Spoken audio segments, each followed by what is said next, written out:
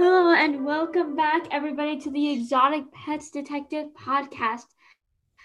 Today we have a very special guest with us. Would you like to introduce yourself? I'm Mrs. Cole. I'm the director of distance learning and I teach this podcasting class. And I'm so happy that you're in it. Thank you so much. I hear an exotic pet in the background of our interview. What do I hear? You hear right now Birdo is walking he's going crazy right now. He's a sun conure. He's a what? A sun conure. So what animal do you own? Currently, I don't have exotic pets. I have one dog. He's a Woodle named Nelson, and he's perfect. But I did have an exotic pet as a child. Which one? Well, I grew up with a chinchilla, or at least I had a chinchilla the year I was in the fourth grade. I also used to have a chinchilla. They're unusual pets. That's a funny coincidence. What do you think of chinchilla made items and products? Ugh, I don't like them. I understand why some people do, but for me, I don't like to wear cute things on my body that used to be running around cheerfully.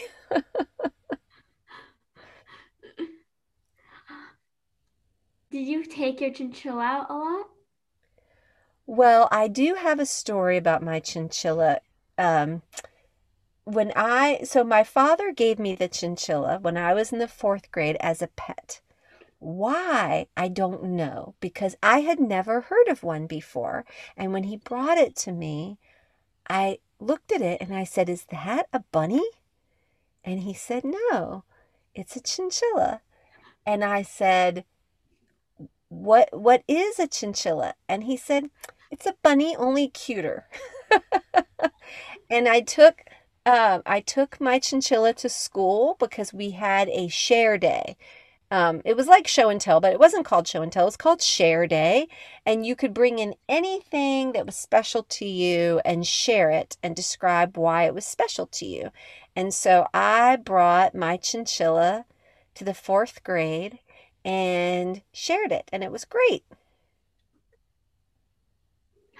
Does your chinchilla have a name? Yes, because he jumped so much, and I had a jumping toy called a pogo stick that I used to love to jump around on my driveway. He reminded me of it, so I named my chinchilla Pogo.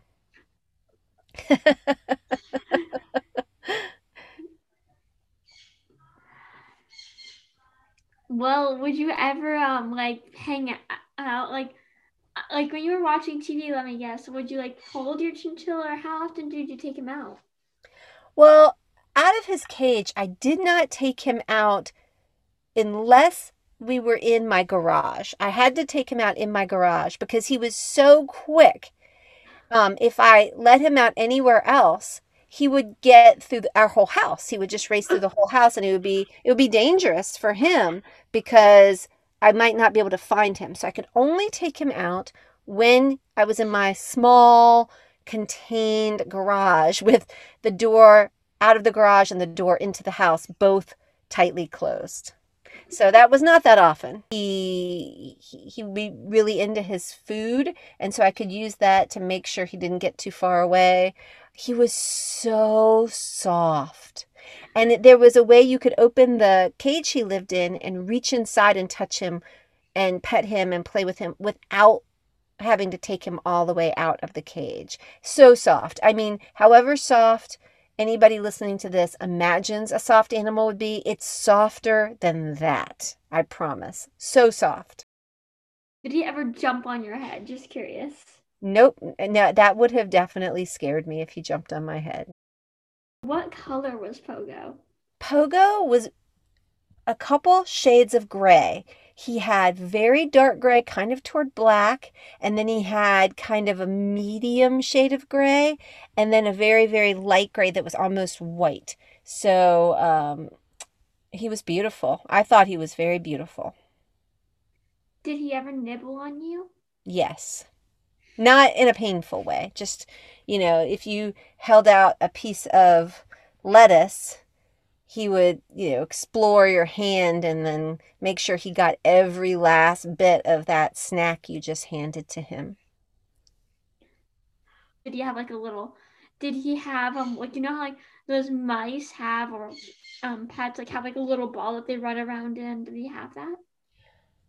I don't remember Pogo having pets. I mean, having pets. I don't remember Pogo having pet toys, but I bet that he did. All my animals that I ever had toys. It was so long ago, I can't picture that. But, I mean, every dog I've ever had has had. When I was a little girl and I had a lot of toys and I had pets, the pets had more toys than I did. And that doesn't mean I had no toys. I had a lot of toys, but my pets had toys too.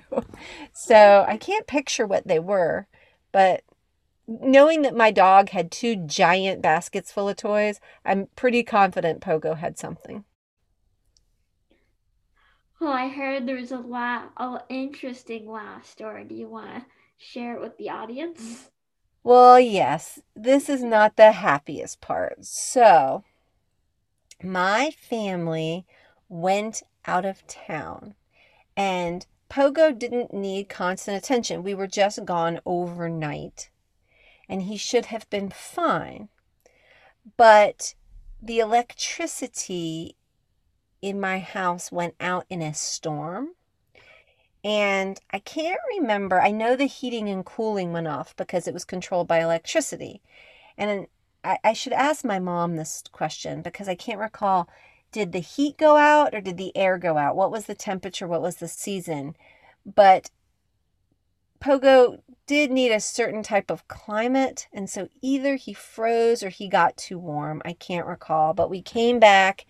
The electricity was out and Pogo was gone. I was very, very sad.